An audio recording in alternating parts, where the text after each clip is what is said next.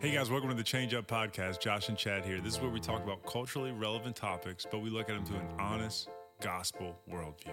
Let's get it.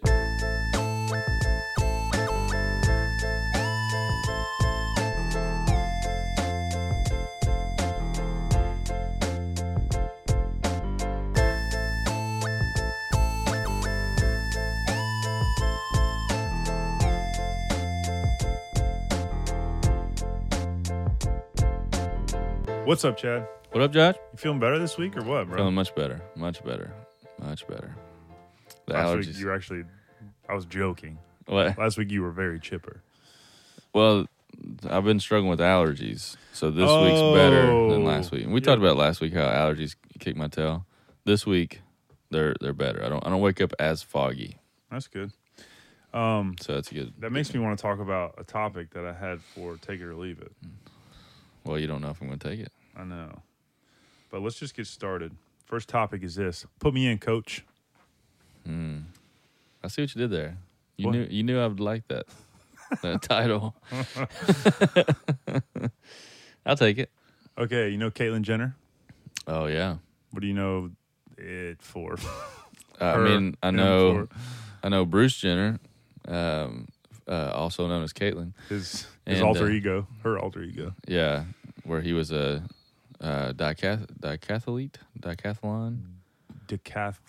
decathlete. Okay. Which is the most athletic person in the world. Yeah, in the Olympics, do a bunch of stuff and won golds and a bunch of stuff. Yeah. I knew that about him. Well, he crossed over, Right. transgenderized, became Caitlyn Jenner, Yeah. and has been an advocate for transgender athletes for some time now. Mm-hmm. Oh. Well, but by the way, did you know she was running for California governor? I did not know, but knowing that, it almost makes me think that they would probably vote her in because nothing in that state makes a whole lot of sense politically. Not at all. So anyways, she came out recently for saying transgender athletes, basically boys that cross over to be girls, should not compete in girl sports. Wow. I She actually wants agree. to protect the girls, which is funny coming from her because she's always been the advocate for. Yeah. But it's just so crazy. Like, you couldn't write stuff like this. I mean, it's crazy, She got a lot of flack for it. but I'm actually proud of her, I guess, Blonde because squirrel finds a nut every now and then. because yeah, she's right. Like, just biologically speaking, just because you feel like a different gender, or even if you change out the piping, if you will, there's still certain genetical things that are just more genetically. I don't know. I don't know how to say it. Genetics. Right. I don't know what the plural. It for might that be is. right. I don't know. just thought it sounds funny. It does sound funny, and I may have made it up. so it's okay. It is early. We had no runway for this podcast. Yeah. He Just walked know- in and we were live. Just folks. know that I'm talking about genetics, okay? We but- digress. But I mean, just testosterone levels of development, all these different things is by and large, men tend to be stronger physically than women. Not always, so I preface that, but in general, just the way men and women's bodies are made and everything like that. So You get 100 guys in a room, 100 girls. yeah, Guys are going to be stronger. I mean, especially in like combat sports. I'm thinking about UFC. I'm like, no way would you want some guy who is a bad to the bone fighter who now feels like he's a woman, now all of a sudden facing off against bantamweight women. It would not be right. Well, like, typically you will see 250 plus pound guys that are still very athletic. Yeah. There is not a woman on the planet that I've ever seen that's that over weight. 250 Yeah. that's athletic. Right, for sure. So, Or in other sports as well. I mean, it's just the reality is there is a physical difference and a physical advantage.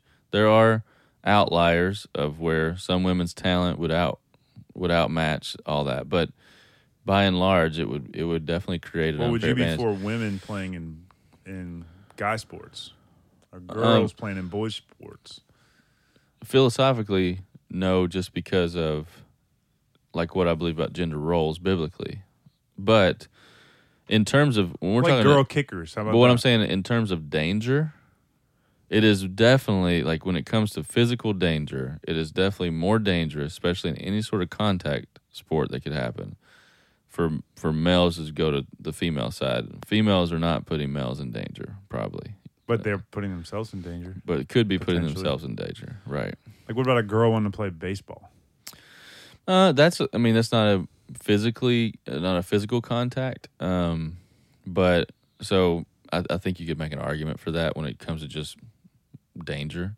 I think it would be tough for a girl to flourish in that world just because of speed and everything else that comes with it. But it's a possibility. I'm not saying it's impossible. But anything that has contact, even basketball, I mean, it's going to be real tough on a female to like be down low and like get ran over by a guy, and it's just the tallest be hard. female ever created. There's some tall girl. There was a girl for Baylor that I think she was like 6'7". Like she was, I mean, definitely she could dunk. But that's more of a rarity. Oh, there was a giant. She was 7 feet 7 inches. Sandra Elaine Allen. But she probably had that syndrome or whatever that has a pituitary gland. What do they call that? Giantism or Yeah, she was a giant. they're not usually that athletic. She was a Nephilim. They're- It says. Just kidding. They're not usually that athletic because everything's overgrown. Right. You know. Unless they play wrestling. I mean, Right, but even that it's not athletic. It's a spectacle. They're barely moving around. yeah. You know, and it's I thought it was funny on the news article where Caitlyn Jenner had that soundbite because everyone's like coming against her for it. There was some transgender girl. She was a boy, now a girl, and she was like, "I don't understand why they won't let me compete. I look just like a normal girl." I thought it was funny. Like, what is a normal girl to you? Like, can you even recognize that there is a normal girl? Because like it's I all feel like arbitrary. you kind of destroyed what normal there's is. no objective truth, so you can just if you can find a girl that's naturally a girl that kind of looks like you can be like, see, I look like a normal girl. Right. You know, it's not right. Which she did look like a normal girl, but what I would say is obviously the biblical view of this would be that God created male and female for a purpose with purposes, right? And so the sad part about that is the fact that, and it's so funny, the world's view of all this is that like, well, equality and you don't think it equal, and the reality is that you're throwing away the preciousness of who you are supposed to be in Christ in your gender role. Like there's a high how am I trying to say it? I don't want to say a high value, but like significance. To think that a woman is lesser or weaker is completely wrong and misunderstanding Scripture. Roles have nothing to do with value and significance, right? They're just different, right? It's just built different for a different job and a different tool, but it doesn't change. Man, women are so valuable and high value to the Lord, and so are men. And so all this wanting to change your role, it's all this perversion and breaking down, they don't even realize it, of what God created and designed because of our sin, because sin is not neutral. It is always against what the Lord has done. That's what sin does. Anytime you see a society move further away from God, it always destroys, perverts, breaks everything God created and designed for the purposes He designed them for. Yeah. Well, it's unfortunate because the reason people are what do you call the verb of that? Not transgendering, but crossing over. Yeah. Transitioning, there you go. is because they feel the brokenness inside of them. Yeah. And they're attempting to fix it on their own, and they're moving further away. Yeah. Like God can redeem. I mean, He can redeem even if you do transition, but you're moving away from what can actually fix it by rejecting your gender and putting on a new one. Like there is a new identity for you. It's in Christ. It's not in that's right. a new gender. Yeah. So it's just unfortunate that they move further, like you said, further away from God. Right. Thinking that that's going to bring hope. Trying to fix it. But that's no different than any other sin, idolatry or issue, right? It's moving further away from God, more into worshiping yourself through idolatry, trying to fix and fill that void and that hole that that you don't even realize you're dead, right? Yeah. And you're missing. That only Christ Unfortunately, redeems. especially for teenage girls, which that's the highest rate of transitioning right now. Sure. They're finding a lot more depression and suicide because once Yeah. they do transition, Yeah. they're more depressed. Well, yeah, somebody asked me the other day, we were talking about the issue with suicide here in Mandeville, and that the highest percentage of those are middle-aged men. And they're like, why do you think that is? I said, well, I think my hypothesis is that very thing. When you still have a carrot to chase, Mm-hmm. there is hope in your mind. It's not true hope, but you have some sort of hope. Mm-hmm. That's why you don't see a ton of suicide in poverty areas. It's crazy. You would think the high poverty would have higher suicide than in rich, affluent areas. Right. But by and large, that's not true. Because you get the American dream, right? Most people here in this Mandeville area, they're affluent. They have the house, they have the cars, they have the boats, they have they have everything that you're supposed to have. And then you get to the age 50s and 60s, and you look around and you say, man, none of that changed anything. So now where do I go? What's it all worth, right? And Right. unfortunately, for some, it leads to depression, and it leads to a temporary fix for a eternal problem, which is suicide, instead of turning to Christ, Mhm. right? But it's the same thing with the whole transition. You think that's going to be the fix. And then you get on that other side and you realize, man, that didn't change nothing. Right. Now, not only did that not change anything, but now I have bigger problems because of all the stuff that I've done to myself, Yeah. right? Doesn't make any sense. That's tough, man. All right, well, let's move on to the next topic. All right. That was depressing. Yeah. Well, on a higher note, On a higher note, isn't she lovely? I think I know what this is going to be because you kind of mentioned it earlier, and I really wanted to say no. Don't do that. But I know you put so much work into it, so I'm going to say yes. I really did. I put more work than normal. Okay, Mother's Day is coming up. Today Yeah. is Friday when the thing's coming out. And so Mother's Day is in 2 days. Yeah. So let's give some listeners. You better get on it. Yeah, like if you happen to forget, because your wife is a mom if you have Mhm. kids. So don't forget you got to do something for her and Right. your own mom. Right. And remember, it's Mother's Day. So if you have children, well, I'll save it for the advice part, but your children should be a part of this, is what I'm trying to get at. Right, good point. So how do we do this? What are we? I got some gift ideas. You give us some of the basics. What do we need? Yeah. What are our guys needing help with? How do you serve your wife on Mother's Day? Well, I'll just start with this. The whole goal of the day is to appreciate her and all that she does for you and your family and for your children. So start there and say, okay, how would she feel appreciated? So step one is don't do what you think. Actually figure out what you think she would want. us steaks for tonight. Right. It's gonna be awesome. Right, we're gonna watch the game. It's gonna be the greatest day. It's not Father's Day. It is Watching the Mother's Day. Avengers. That's right. It's Mother's Day. So tip one, figure out what she wants. Mhm. Okay, this is good. Step two, coach your children up to think about their mom and figure out what they want to do for mom, right? Mm-hmm. And plan that out and let them take part in that, especially if they're older.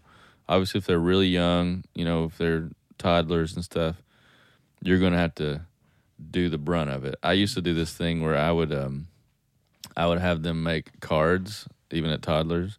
Obviously, it's just mostly scribbles. Yeah. But then I would write like a dialogue, like I was from their perspective about mom. I'd make it kind of funny, Yeah. and all this kind of stuff. Like they wrote it. Right. That was always fun, and she appreciated that. Well, yeah, that's good. You could do like toddler. I don't know, like have like a Q&A. Oh, yeah? Like you could do me, that, yeah. What's your favorite thing about mommy? Toddler. Yeah. And then give them the answer. Yeah. Oh, yeah. Right. That'd be cool. Yeah, just stuff like that, That's just an idea. But Yeah. point is, involve the children in some way. Because even though they scribbled on a card, it meant a lot to Marie because her children were involved. Now that they're older, I'm actually going to have them create things and plan things out on their own.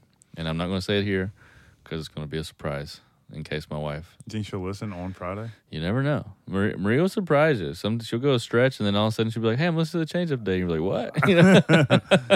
So well, I got my no luck worries about that. My luck would be the day that she's listening. It's like, oh, I'm decided I'm going to listen today. It's the Mother's Day one. So Right. I'm not going to say. Yeah, so you could, I just had this idea, on Saturday, send your wife away from the house and do like crafts with the kids, or take the kids and be like, hey, babe, why don't you just like hang out at the house by yourself? Right. Whatever she like. Once again, figure out what she would like. Every woman's different. You only need to please yours. Set up a coffee date with her and one of her friends and just send her to go do that in the morning while you make cards with the kids. Or maybe you send her on a coffee date with each child individually. You know? Depending on how many kids you have. I was thinking she wouldn't want to do that, but some moms she wants might. a break from the momminess. Some moms might, you know. I don't know. Maybe some moms out there like their kids all the time, and they, or maybe they just would like it in a setting of, you know, at where they're not doing anything. It's just at a restaurant where they're just hanging out with their kid with no like work to be done. Yeah, you know what I'm saying? Like that could be true. It'd be cool. I'd say a lot of moms would like a break from their family. Yeah, it's like Mother's Day means give me a break. Right. Or a combo. Marie likes a little bit of both. She likes the break, and she likes like a family event. Right, where we planned it and she didn't have to plan it, but she wants to take part with it, you know. So it's a little combo. I could see like writing poems for the mom, and then like the mom sitting on the couch, you bring her breakfast and coffee, and then each kid like gets up in front of her and recites the poem. Yeah, that could be fun. That would be fun. That'd be fun. Or if you have a daughter like mine, she might put together a interpretive dance or a performance. There you go. You never know. Just express yourself. Yeah. Okay, well, I have some last minute gift ideas that do it. I was thinking about this morning. Okay, one is a houseplant. My wife probably has 30 to 40 houseplants in her house. Yeah, Britt likes a little bit of garden in there. Yes. And a lot of women do. Yeah, Marie has learned from your wife, and we have houseplants now, and Marie enjoys her houseplants. I have even learned from my wife. Yeah, there you go. First of all, she didn't start out the best gardener. In fact, she would kill anything that was green. That was Marie. Yes. And then I feel like Britt has taught her the way, and now she's got a few houseplants that are still alive to this day. Right. Well, Britt just learned that there are some houseplants that don't require as much yeah, that's right. TLC. Tough to but kill. it's upped her game. Now we got some plants in the yard that she's actually caring for better and better. That's cool. So it's kind of like the entry level. Yeah. So there's a plant called a snake plant. Yeah, we have one of those. You know what it is? Mm-hmm. Nice. Dude. We have one. All right. Well, but she got it from Britt, so. Well, I don't know which is which, but I just remember her saying, I'm watering the snake plant. And I'm like, which one's that? And it's the one next to our TV. Well, that's the thing. You don't want to water them too much.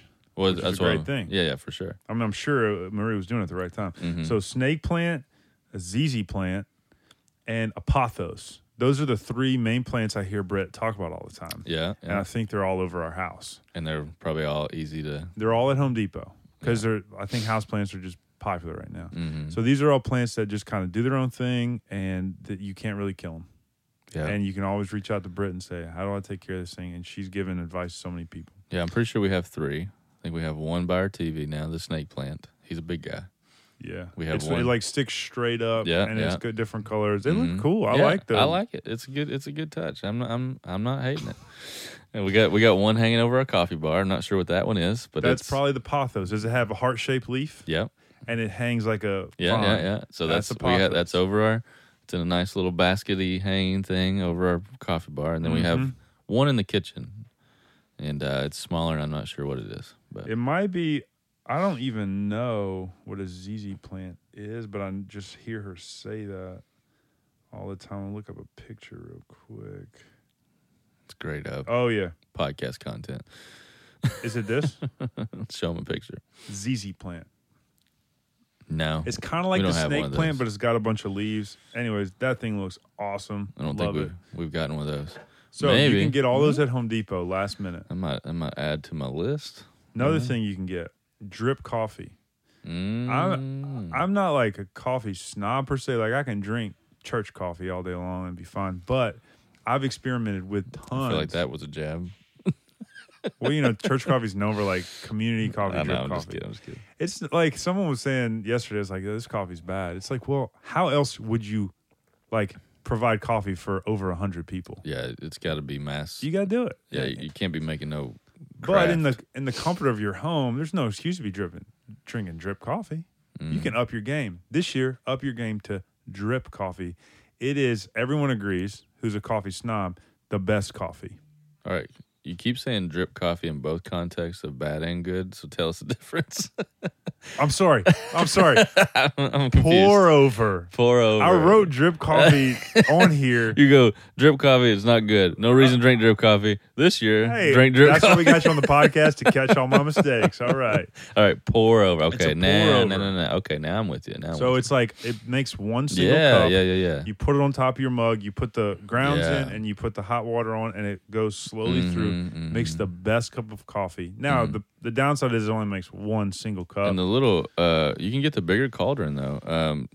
We were at a friend's house where they had a bigger one. You can get it at Walmart for like $20 or something like that. Is it a glass with a thing? It's the top, and then it's glass with a bigger bottom. That's called a Chemex. Yeah, That and- makes 2 or 3 cups. yeah. So it's enough to like, For you your morning. yeah. Yeah, so it takes a filter, and you got to get fresh ground coffee. You can go to Starbucks and buy it, or PJ's, and have them grind it for you, Yeah. so it's fresh. Or you can buy a grinder, but those are like $100. So you need a burr grinder if you do that. But just depending on how much you want to spend, you can get a pour over coffee for like $20. Yeah. And they're like, My wife does like her coffee, but she's kind of, I appreciate this about her. She's kind of, when you see Marie, you think she may be like high dollar, high maintenance. She's actually not. She's a thrifty. She kind of likes her normal pot of coffee. The fancy stuff, she'd just rather brew her normal pot of coffee, I think. yeah. I'm like the opposite. Like, you see me and you think like, Right. that dude don't care about nothing. And But then I have high you're dollar very taste. you're very particular in a lot of things. Yes.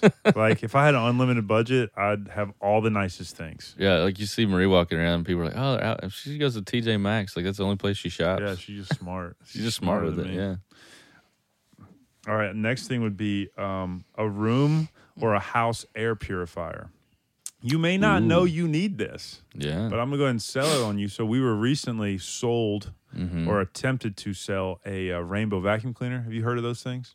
No. It's a $3,600 vacuum cleaner. Yeah, that's probably And- why nobody's told me about it, because they know I'm out. Well, they don't like advertise or anything. Salesmen come to your house and do a performance for you. Yeah, it sounds great. Hey, come to my house, do a performance, clean the whole thing, and then I'm going to tell you no. Well, they clean like a tenth of your house, but they show you all the dirt that comes up, and you're like, that's disgusting. But one of the benefits is that it has this water tank. Yeah. And so as particles go through, the particles get stuck in the water. Mm-hmm. And they show you in a normal vacuum cleaner how the particles pretty much just get blown out the back end. Yeah. And so you're just filling your house with that. And, they talk about like bugs in your bed and all. So they scare you basically. Fear. Fear mongering. Yeah, I'm not about that. Well, marketing is all about Yeah. like convincing you that you need Right. this thing that you didn't even I'd be know you happy to needed. live outside in a tent, so I'm not too worried about Well, some outside, dust. the air is actually cleaner than in your home. Oh, And that's really? one of the things they lead off with. Okay. So Just open the door. we're Mike. like $3,600. Like, I don't care about vacuuming, but I would love to have that because you can leave this thing running 24/7 by your AC and it will purify the air in your home. So Britt's like, I would much rather an air purifier. This is what I'm getting, Britt. Okay. And so it can run. You can get a whole house one for like $500. Yeah. Which is a fraction of $3,600. Yeah, if you put it in those terms. In those terms, or you can get like a room one for like $70, and it it does a lot for like air quality, allergens. Like, you always struggle with allergies. Yeah. This takes care of that. Your whole house will be. But then I walk outside and I get allergies. Well, outside the air is actually cleaner. It's when it gets inside your home and it can't go anywhere. That's the problem. Yeah. So you're sleeping all night and your air is full of allergens. Doing a terrible job selling this thing. Yeah, 'cause- I'm convinced on it. I'm not a salesman Yeah. for it. I know Britt's about it. We've also talked how you're kind of a high maintenance guy. Yeah. So this is definitely up your How alley. can I make the air that I breathe more expensive? Yeah, This is exactly. Way too free for Exactly. me. I'm gonna say I've lived 35 years on just normal air. I think I'll just keep it going. Same thing with water. Like, Right? I'm all Like, right. this tap water tastes great, but how can I find more expensive water? I'm like, nah, I just keep it moving. You know, they're always trying to sell like, oh, you'll add years to your life. I mean, if we're talking difference between 75 and 77, What about not the years, but the quality of those last 5 years? I mean, I'm feeling pretty good. No. The last 5, bro. I mean, I'm looking at guys like Phil Robertson from Duck Dynasty that lives still in a trailer, and he's 75 with like no ailments. I'm like, I'm pretty sure there's a lot of things that contribute to good health other than all those things. I think it makes you weaker. You can't look at one person, dude. I think it makes you weaker. I think we keep trying Not to to clean mention, up. Phil is not in the last 5 years of his life. You decline, and it's like, so when he's 80, he's going to go downhill fast. I don't know. I mean, I'm just saying, all I'm trying to get at is all these, like, taking all the stuff out of your water or taking all the stuff out of the air and all this kind of stuff. You're sold on it. It makes it better. But then, like, But your look at you, you immune can't system even- gets stronger. No, by you're 35 dealing and with you it. can't even deal with the allergies that come every single year. Like, why can't you? I can deal with it. No, I said I get a little foggy. Yes, but you can't operate at a normal level. You don't you're know me. moody. You're indecisive. You're anxious. I'm not indecisive. I might be a little moody. You're not funny when you're like that. You're just trying to sell me You're on not a your good friend. on your You dumb lack air purifier. vision. And that air purifier is going to fix all my problems. Well, if it could, wouldn't you want to? That's Well, what most people think. I think that's a pretty normal thought. anyway, it's still a good, if your wife would like that, it would be a good gift idea. We digress. My All right. wife would actually get mad at me. If you got that, because it costs so much money. Marie, I'm telling you, she's frugal. But she's all about health and wellness. Yeah. I don't think she'd be sold on it. I don't know. I want to try it is the thing. There is a website that lets you try it for like 3 months and then you can give it back. There you go. You should do that. Yeah. I don't think I'm going to get it for Mother's Day because we're going to be gone for five months. Yeah, that's a terrible idea. And I haven't saved up for it. So I'm going to save up for it and then purchase. So what are you going to get her for Mother's Day? What was Mom's? Oh, that drip coffee thing. Oh, okay. Yeah. I mean, pour over. Your pour over. Yeah, not the drip. Don't get drip, reminder. That's right. All right. But it's Monday right now, so I'm going to order it on Amazon. They have a cool one that looks like... Oh, by the way, did you do the Amazon Smile? Oh, yeah. Let's give the plug because I don't really understand that. You just told me, you texted me back, so so you didn't do anything. All right. I'm learning a lot of things on this podcast today. I'm about to be moody. No, I have a conflict of interest in that one. oh, do you? I have another Amazon Smile that I've been given to. Oh, that's cool. Yeah. You don't have to change for us. Well, just tell everyone else about it if they don't do it. So Amazon has this program called Amazon Smile, and if you're a nonprofit, which it takes some time to qualify for, we just got a thing in the mail saying that we qualify now for Amazon Smile, which is if you go into your Amazon app. So first step is download the Amazon app. Step 2, go into the settings of Amazon app, and you'll see, you just scroll down, it'll say Amazon Smile. Click it and enable it. Then it'll prompt you to search for your charity. This is important because it's tough to find us. Type in the Nehemiah Project Inc. Mandeville, and it'll pop up immediately. Click us, and then it'll prompt you to do a couple other quick clicks, just confirmations, and then you're done. And then anytime that you shop on Amazon through your app, 5% of proceeds will go to the Nehemiah Project at no cost to you. Amazon just gives it out of their organization. So you can give, if you believe in us, you can give to our organization without changing anything that you do in your life or without any cost to you. Just shop at Amazon as normal, and it'll automatically calculate, and it'll send us a check monthly for 5% of what you're purchasing. So let's see how much that is. So if I spend $150 a month on Amazon, I don't know if that's a lot or a little. I'd calculate it this way. I said, if we had 100 people, and let's say every one of those 100 people averaged $100 a month, of Amazon purchases, because the average being that some people less, some people may spend a lot more, right? That would equal $1,000 a month coming into the Nehemiah Project. Yeah, like if just a month or a year. 100 people at $100 a month, that's $10,000. 5% of that would be 100 people would be $1,000. Would be $500. Sorry, that'd be $500 a Well, month. if just you like, if you spend $150 a month on Amazon, you'll be giving $90 a year to you. Yeah, which is huge for doing nothing. And if enough people do that, that's significant. That's you significant guys. for us. I mean, that could mean that's $1,000 a month is almost 2 people's programs, or there's all kinds of things man. that That's equals really cool. for us. Props to you guys for getting that set up. I'm sure that wasn't easy. Yeah, it just takes time, and I mean, it took a long time for us to get our 501c3 and all that stuff, and so now that we have that, it definitely allows us to do a lot of things like that. So, once again, Amazon Smile. Download the Amazon app. Many of you already have it. Go to settings, click Amazon Smile, search the charity, the Nehemiah Project, Inc., Mandeville. Click us, confirm us, and then shop as normal. Y'all are incorporated? It's just what they have us listed as. Okay. All right, good deal. Well, let's get into our topic. We only got a few minutes left. All right. When I say a few, I just mean that generally. It's a general few. General few.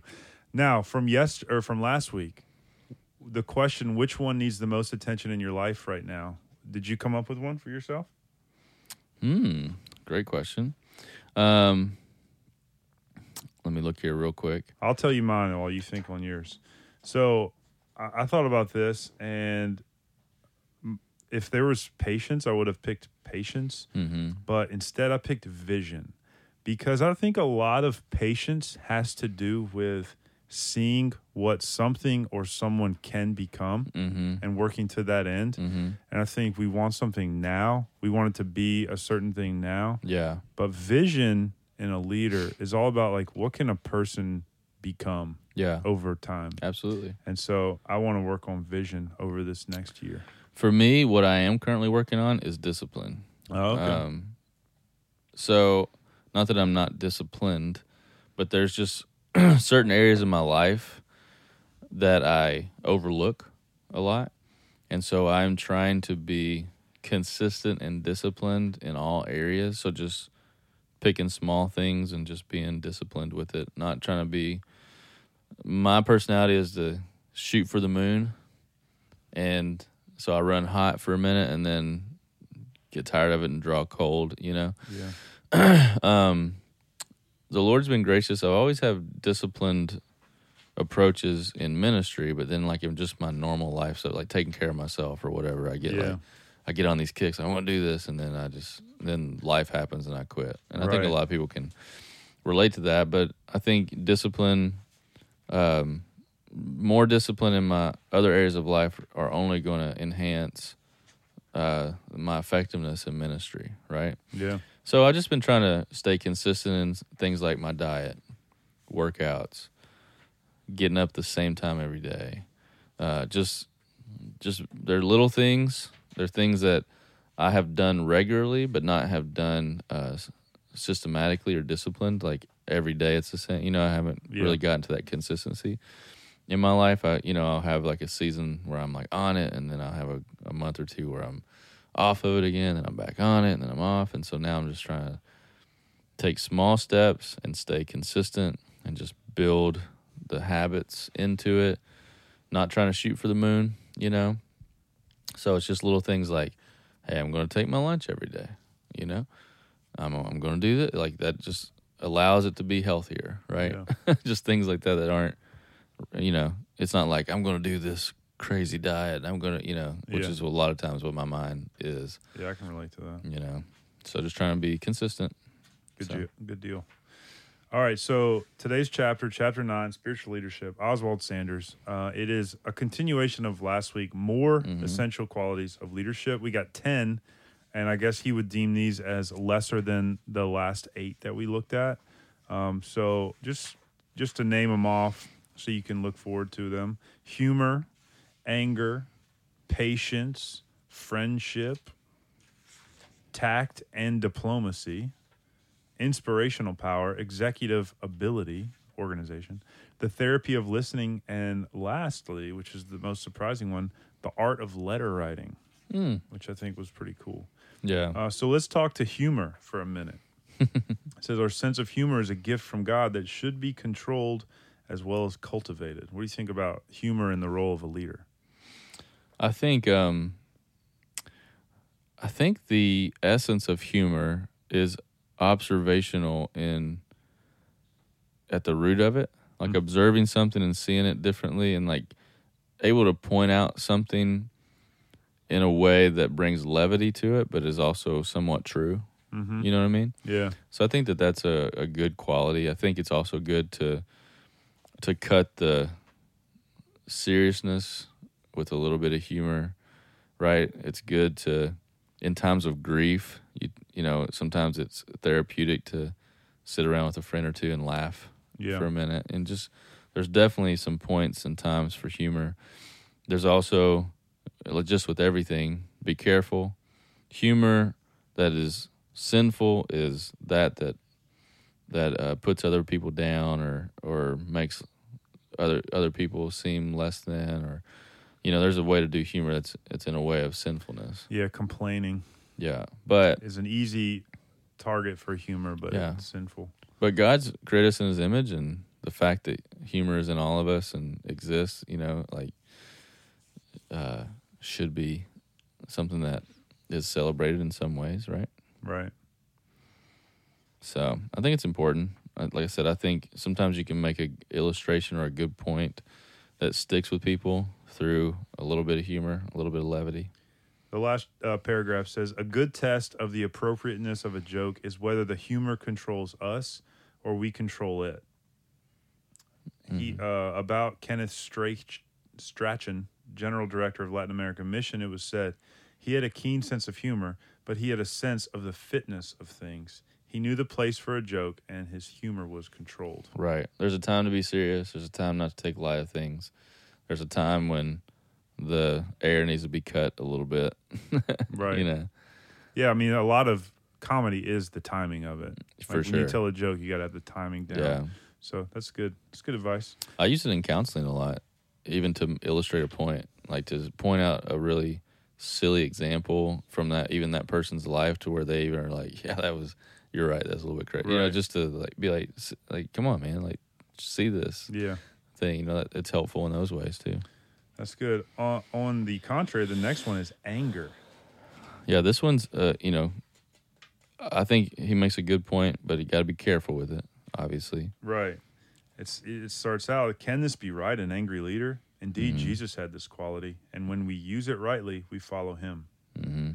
Yeah, because even in Ephesians it says to be angry but do not sin, so we know that it's possible to have anger without sinning. Right. And he makes a good point. You know, it's holy anger. It's rooted in, is angry for the injustice, right? Great leaders, he says in the second paragraph, great leaders are people who turn the tide and change the direction of events, have been angry at injustice and abuse that dishonors God and enslaves the weak. It's a motivational tool for that person. Well, I mean, just think about it. Like, if something really bad were to happen to one of your children or your wife, like, you know, some type of just heinous act, you would be furious because you love your children so much. So it's the love for that person that produces the anger towards the other. Right. And I think Christians, in some ways, should be motivated by righteous anger of the brokenness of our world and sin against God. Like, it should drive a passion inside of us to make God known. You know. Yeah. When we see things like sex trafficking, it should drive a passion inside of us to stop it. You know, he gives William Wilberforce as the example, who moved heaven and earth to emancipate slaves in England and eliminate the slave trade, and he was angry about it. Right. You know, he didn't take his anger out on someone, but his anger motivated him to stop what was, wrong against the Lord. Yet to be free of sin, such anger must be zealous for truth and purity, with the glory of God its chief objective. And I think God takes it a step further. He not only hates the sin because of the suffering it causes, but because of the control it has over his creation. Yeah. So he loves the one doing the heinous act, and he's angry at the sin in them for controlling it. Yeah. Whereas we hate that it's making the loved one suffer. So he takes it a step further. Right. All right, next one is patience. Mm-hmm. So spiritual leaders obviously need a healthy endowment of patience. Yeah, for sure. I think God is definitely our greatest example where he is consistently patient with his children. He's patient to bring wrath upon the world in Revelation. When he's waiting, allowing more people to come to know him. He's patient in our sanctification, and because we continue to sin, but he's patient with us. He shows us grace and mercy, and so if we're to lead like Christ, then yeah, patience is definitely something that we should emulate. Yeah. And then patience meets its most difficult test in personal relationships. I'm sure you can relate to this, being a pastor and a counselor. That's where you really practice patience, is dealing with people, children, wives, relationships. Oh, yeah. I love what he says on page 69. He says, a leader shows patience by not running too far ahead of his followers and thus discouraging them. Right? While keeping ahead, he stays near enough for them to keep him in sight and hear his call forward. There's people, that you're discipling, or maybe if you have a business on your staff or whatever, that they're growing, they're learning, but they're maybe not learning at the rate you hope that they're learning, but to be patient with them, to allow them to develop, to push them forward or call them forward, but not have such high expectations that are just unrealistic that only discourages them. Yeah. Well, we talked about before, like this leadership through demanding rather than commanding. And when you demand people to follow you, you don't need patience. When you're that kind of like authoritative leader and you just make people do what you want, well, you don't need patience for that. But those people don't tend to stick with you either. Well, maybe not unless you pay them a high salary or something and you make it impossible for them to quit. Yeah. But the point is, when you're a good leader and you're persuasive and you're influential in their lives, well, then you're going to need patience. For sure. that. For sure. Next one is friendship. You can measure leaders by the number and quality of their friends, which is pretty interesting. That's true, I think. Because to be a good friend, you need all these other qualities that we've already talked about, right? And if you have them, people are going to want to be close to you. Yeah. It made me think of the rich young ruler, which Mike preached on. Well, he didn't preach on this specifically, but he hit on it yesterday. The rich young ruler, says, I've done all these things, and it says Jesus loved him. And this sense of like he's just getting it all wrong, and like this idea that like friendship, like he desired that this guy really gets it, but he doesn't get it, and that's how Jesus loved him.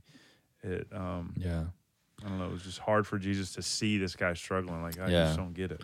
And then once again, if we go back to our example in Christ, how did he treat the disciples? They were they were his closest friends and confidants. And, right. And he even says, people know you're my disciples by how you love one another. That idea of loving one another and being in friendship is a trait of a Christian. Mm-hmm. So even more for a leader. Yeah, he talks a lot about how Paul had so many friends, which I don't know how he knows that, but... Oh, you see him just writing and talking about, a lot of that in his letters, To me, he seems like one of those guys, he has like a couple close friends. He's so busy. Who knows? This next one was my favorite, tact and diplomacy. So tact is the ability to deal with people sensitively to avoid giving offense, to have a feel for the proper words or responses to a delicate situation. And then diplomacy is the ability to manage delicate situations, especially involving people from different cultures and different opinions, which don't think different cultures, different countries. Like our country has, 500 different people groups. For sure. And so we're in our country, we're dealing with different cultures all the time. Yeah. I like how he says leaders need to be able to reconcile opposing viewpoints without giving offense or compromising principle. A leader should be able to project into the life and heart and mind of another, then setting aside personal preferences, deal with the other in a fashion that fits the other best. These skills can be learned and developed. So how do you do this? Because I know you have to do this all the time. Care more about the person than you care about yourself. It's as simple as that. if you care most about God and His glory and helping that person glorify God to the best of their ability and take yourself out of it, then you'll listen for what they need, and you'll look at their situation in their life, and you can then reconcile, okay, is this preference or sin? You see this in marriage all the time. That's one of the things that I counsel all the time in marriage is, okay, in terms of preference, we want to prefer the other. In terms of sin and commands, we need to follow Christ, right? Mm-hmm. So, like, as a husband, I always encourage the husband especially, like, hey, listen, your wife, her job is to submit to you and follow your authority. So that's tough to do if you also have to always have all your preferences too. Right. So, like, if you can prefer her, do that, because she's got to submit to you when it's time. Let your authority be the authority of Scripture that exactly is. Or sometimes God may be calling your family to do something extreme, like become a missionary or move. Like, that's a big thing for her to trust, right? Mm-hmm. So, like, why are you nitpicking on what the curtains look like? Right. You know what I'm saying? Like, keep your mouth shut. Yeah. Prefer your wife. Right. You know? But I know she'll begin to prefer you too. But I know some dudes that are very, like, high maintenance and very particular, and it's like, man, they gotta have their curtains. It's like, dude, just chill out. Yeah. Just let your wife spend all your money. It's no big deal. Well, there's a thing about setting a budget, obviously. But it's like, you know, we're arguing over the patterns on the pillows. Like, come on. Right. All right. That's crazy that people do that. It happens. All right. Next is inspirational power. So basically the ability to get other people to work hard. How does one do this? Man, that's a great question. No one knows. He doesn't say how to do it. Right. I think it kind of goes along with the same thing I said before, though, is care about God's glory in that person. And so when it comes to the work of the ministry and just to their work in general, it's about God's glory. And so I would speak to the heart of glorifying God, because that in turn will challenge someone's efforts. Yeah. Right? So it's like, listen, do you think you're glorifying God when you're chilling on your couch and being lazy? No. I mean, the Bible speaks to that, right? It doesn't mean that you're only glorifying God when you're working yourself to death either, because the Bible also speaks to Sabbath and trust in Him. It's about His glory. But one who loves God and is glorifying God is a hard worker. Mm-hmm. I mean, I don't think you ever see in Scripture the opposite. Right. Right? And so if you're a lazy person, you're not glorifying God, therefore that's got to change. So I would speak to the heart of it and then work out into particulars. You know, sometimes it's an issue of not knowing how to work hard. There's a lot of people who are really busy doing who knows what and not getting anything accomplished. Right. You know, you talked earlier about majoring in the minors and kind of spinning around. You ask them, like, they feel busy. Right. It's like, but you're not accomplishing anything that you were supposed to be accomplishing. Right. So they just need some organization. So sometimes it's just teaching them how to work, because they may have the motivation to work and want to do a good job, but they just don't know how. You know, which that speaks to our next quality is executive ability, or just being organized. Mm-hmm. It says the Lord is a God of judgment, and here the word judgment means method, order, system, or law. So God is methodic and orderly. Yeah. And then trying to balance this too with spontaneity, which he didn't talk to, but I just thought that was interesting, because like God is also very spontaneous. We want to be orderly. This helps as a leader. Like, if you have a leader who isn't more organized than you, that's going to be very frustrating. Yeah. Well, and to be organized is to have vision. Mm-hmm. In some ways, like, as a leader, we talked about it in the last chapter, but you got to know where you're going, and you got to have a plan to get there. Yeah. Which takes some planning and some organization, right? Yeah. So it's going to be tough to lead other people in accomplishing tasks if you don't know what task you're trying to accomplish. Right. Last two, the therapy of listening. Genuine listening seeks to understand another without prejudgment. Mm-hmm. A problem is often half solved when it is clearly stated. Oh, that's interesting. I read that, but like... Say that again. A problem is often half solved when it is clearly stated.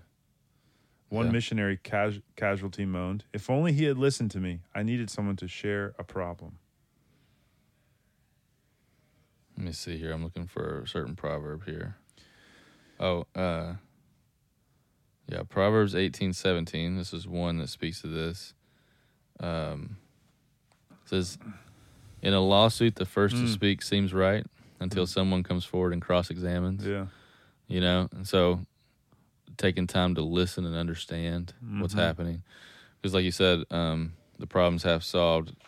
I like how you said that, because if you don't even understand what the problem is or what the facts are, what's going wrong, it's tough to know how to give advice or wisdom. Right. But if you understand clearly what is happening, then it's easy to allow the Word of God to guide the answers, right? Because then you can break it down to what the issues are. Right. You know, so it takes listening to understand in order to be able to give wise counsel. Yeah. Yeah, that's good. That requires a lot of patience too, listening. Yeah, Proverbs 18:13. If one gives an answer before he hears, it is his folly and shame. Yeah, that's good. You know, because you're making assumptions. You're just spouting off some ideas. But if you don't understand the heart of the problem, you don't know how to give advice. Francis Schaeffer, you know that name? Mm-hmm. He says, if you're going to talk with somebody for an hour and try to I think he spoke about this as sharing the gospel. Mm-hmm. Listen for 90 or for 55 minutes and speak for 5. So people don't understand the power of listening, because what? If you get you get people to talk and you ask good questions, they're going to give you so much information, things that they're not seeing. Even like you'll hear things that they don't know they're telling you, right? Their insecurities, their worship, their idolatries, all these things are coming out in their complaints or their whatevers. And then once you hear all that, honestly, the answers can become quite clear and quite easy to give. You know, especially if you know what the Bible says and how the heart works. Yeah, that's one tool I use. I think I learned this from you. Like when I'm speaking with students, if they're asking advice and I don't know, like honestly, it's a way to buy time, but also get more clarity. I just keep asking more questions. And it like lets me slow down in my head. Like, hey, don't just throw out advice here. Like be seeking for God's wisdom. Be seeking for Bible verses. Like ask for wisdom. And as I'm asking them questions, one, I get more clear on the situation. And also it like slows down the process, which is patience. Yeah. All right. Lastly, surprisingly, the art of letter writing, which I think like he makes a good point. Paul wrote 11 of the most powerful letters ever written, and they're part of the New Testament, the majority of the New Testament. And those were all letters. But also he talks about all these old-timey pastors and preachers that would just write letters all the time to their new converts, to other pastors, you know. Yeah, in today's world, that's a text message or other things that you know kind of serve that. Like, I try to practice that, and I want to practice it more than I do. It's a good encouragement, but or I also like phone calls too, just to encourage people in what I see. You know, it goes a long way, I think, to just push people towards the Lord. Yeah, that's good. All right, well, that's it. I would say maybe you have something better, but I would the art of listening. I would recommend people like practice that this week. Yeah. So get in a conversation with your spouse or someone else, right, and just ask more questions than you think is necessary. Right. That may annoy them. But Well, I would say it this way: try to ask good questions and listen. You can't just say why. Right. Why? Just, why is it? Why is that? Why? That's like a child. Why? But just, how are you feeling, and how is that in helping you to grow closer to the Lord, or what are some areas that you're seeing that are a struggle for you right now, and why is that a struggle? Just listen, and hey, you'd be shocked. You might find out some things that you had no idea, or you might hear some things you didn't want to hear. Yeah, that's true. It's always a danger. All right, good stuff. Well, y'all enjoy that. Let us know how it goes, and we will see you next week. Later.